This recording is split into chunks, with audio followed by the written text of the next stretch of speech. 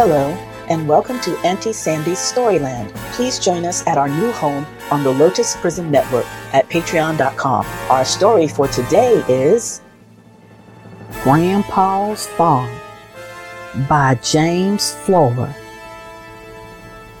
Do you know my grandpa? He lives on a farm. It's the first farm beyond Blue Beaver Pond. It has a big barn and a nice house. Horses and cows live in the barn, and Grandma and Grandpa live in the house. Grandpa is very tall.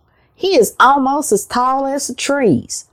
Sometimes tired birds sit on his head. I suppose they think he's a tree that's lost all its leaves in a storm. Grandpa just lets them sit there. He even feeds them worms and bugs if he happens to be digging.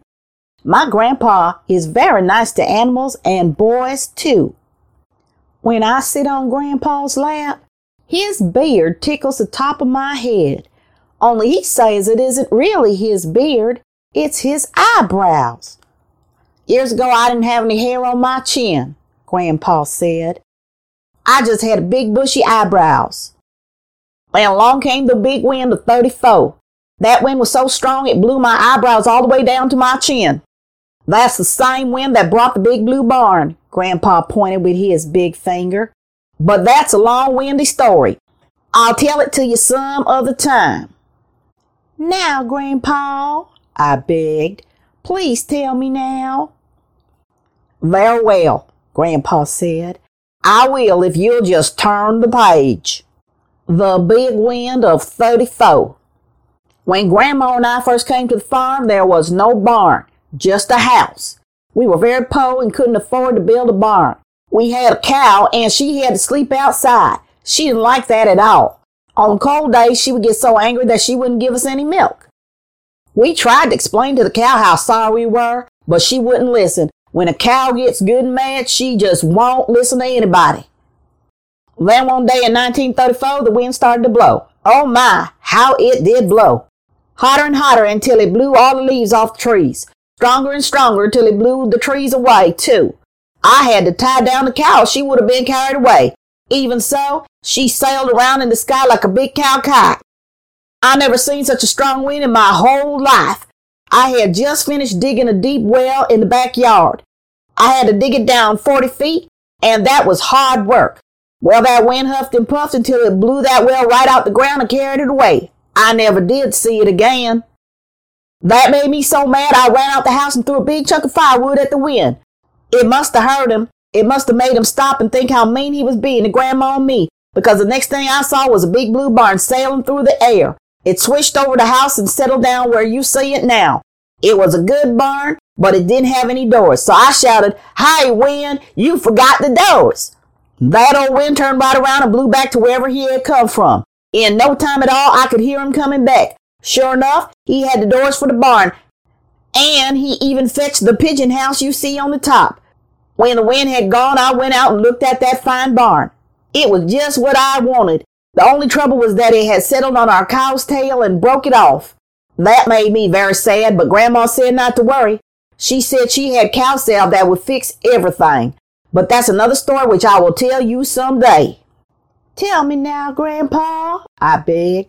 Please tell me now. Very well, Grandpa said. I'll tell you now if you just turn the page. Grandma's cow salve. I've never seen such a fine salve as Grandma's cow salve. She rubbed some of it on the place where the cow's tail had broken off. The very next day, the cow was growing a new tail. Grandma picked up the cut-off tail and rubbed some salve on it too. Do you know what happened? A new cow started growing onto the old tail. In no time at all, we had 2 cows instead of 1. Then Grandma rubbed some salve on all the tree stumps left over from the big wind. New trees started to grow. That salve could have made anything grow.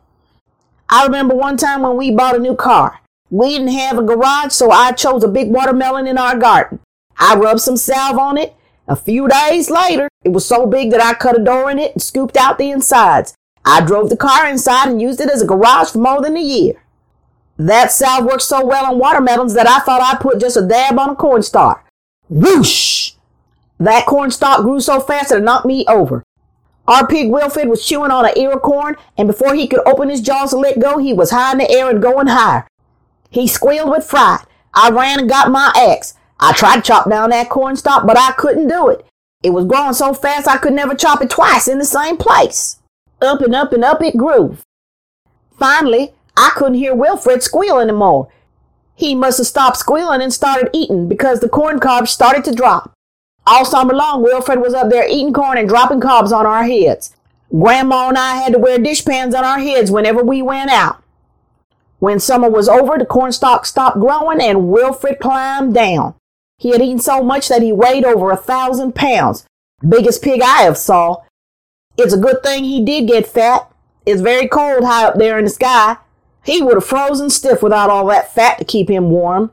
Of course, he froze stiff in that terrible winter of 36. Twice as much fat wouldn't have kept him warm that winter. But that's another story which I'll tell you some other time, Grandpa said. Tell me now, Grandpa. Please tell me now, I begged. I don't mind if I do, Grandpa said. And I will if you will just turn the page. The terrible winter of 36. It got cold very early that year, Grandpa said. By Thanksgiving, it was so cold that our shadows froze on the ground and lay there all winter. Even the icicles were shivering. Grandma used to bring them in by the fire at night. It got colder and colder until at Christmas time, all of the candles on the Christmas tree froze and we couldn't blow them out. They burned all winter long. It got so cold finally that when Grandma and I talked to each other, our words froze. We had to try to fry them in the frying pan to hear what we were talking about. Then the fire in the stove froze too, and we couldn't cook any more words. Grandma and I had to wait until summer came before we could hear what we had talked about all winter. After the new year, it got even colder, and the clouds froze and fell down with terrible thumps.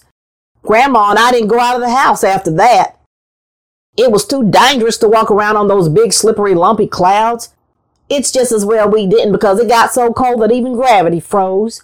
You know what gravity is, don't you? Gravity is the force that makes everything that goes up fall back to the ground. When you throw a ball up in the air, gravity makes it come back down so you can catch it. Well, that winter, everything that was up didn't come down. It just froze up there where it happened to be. You could look up to the sky and see birds with their wings spread, but they weren't moving. They just hung there in the sky all winter long. People tell me that over in Big Sneeze country, a hunter shot at a bear just as the bear jumped at him. At that very moment, gravity froze. The bear was frozen in the air and so were the bullets and the hunter. All winter long, they stared at each other, frozen in the same spot. The bear stared at the bullet and the hunter stared at the bear for 3 whole months. When warm weather finally came, the man thawed out first. He grabbed that bullet out of the air and put it back in his gun. Then he ran home as fast as he could. I never did hear what happened to the bear. All of our horses and cows and pigs were frozen stiff. I built big bonfires under them, but it didn't do any good. They were so cold that they didn't thaw out for 2 years. Everything was frozen but Grandma's little hatchy hen. Grandma had kept the hen in the house all winter. It was a good thing she did because that little hatchy hen saved the whole farm the very next summer. But that's another story which I'll tell you some other day. Please tell me now, Grandpa, I begged. Please tell me about the little hatchy hen. I don't mind if I do, Grandpa said. I'll tell you now if you will just turn the page. The little hatchy hen. Grandma's little hen laid lots of eggs and then she would hatch them. There was nothing she liked better than sitting on eggs and hatching them out. She was a very good hatcher. No matter what kind of eggs you put in her nest, she would hatch them. She could hatch chicken, duck, geese, turtles, bluebirds, ostriches, and once she hatched a bald eagle. One time, Grandma spilled some flour in the nest, and I'll be hornswoggled if that little hatchy hen didn't hatch a loaf of bread. That's how we found out that hatchy hen could hatch out almost anything you put in her nest. First, we put a doorknob under her, and what do you know? She hatched out a brand new front door with a window and ruffled curtains and a coat of red paint. We put an old alarm clock in Hatchy Hen's nest, and she hatched out 12 wristwatches. Grandma and I gave them away for Christmas. Whenever Grandma needed a new dress, she would put some buttons and thread in the nest. First thing you knew, the little red hen would hatch out the prettiest new dress you ever did see. There didn't seem to be anything that little hen couldn't hatch. If you put a spark plug and a steering wheel under her, she would hatch out a fine new automobile or tractor. Once, Hatchy Hen found some boards and nails. She put them in her nest and hatched out a whole new hen house for herself. She was a very handy hen to have around the farm. Of course, we could never be sure just what Hatchy Hen would hatch out of certain things. Once when Grandma was going on a trip, she needed a new trunk for her clothes. So she put a little cigar box under Hatchy Hen and said, "Now hatch me a nice new trunk." Hatchy Hen hatched her trunk all right, but it wasn't the kind of trunk Grandma wanted. It was an elephant's trunk with a whole elephant attached to it. Grandma used it anyway, said it was better than a regular clothes trunk. Another time I remember, I had stacks and stacks of corn to take to market, but I had no way to carry them there. I thought how nice it would be to have a railroad train of my own. So I put a bell and a whistle and an old smokestack in Hatchy Hen's nest.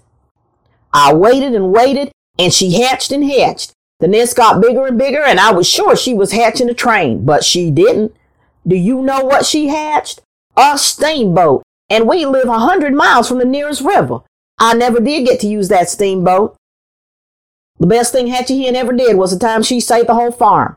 One dark night, Grandma and I woke up and we could hear Hatchy Hen shouting, "Cut, cut, cut, cut." We looked out of the window. The barn was on fire. I ran out and turned on the hose to sprinkle the fire. The hose was too short.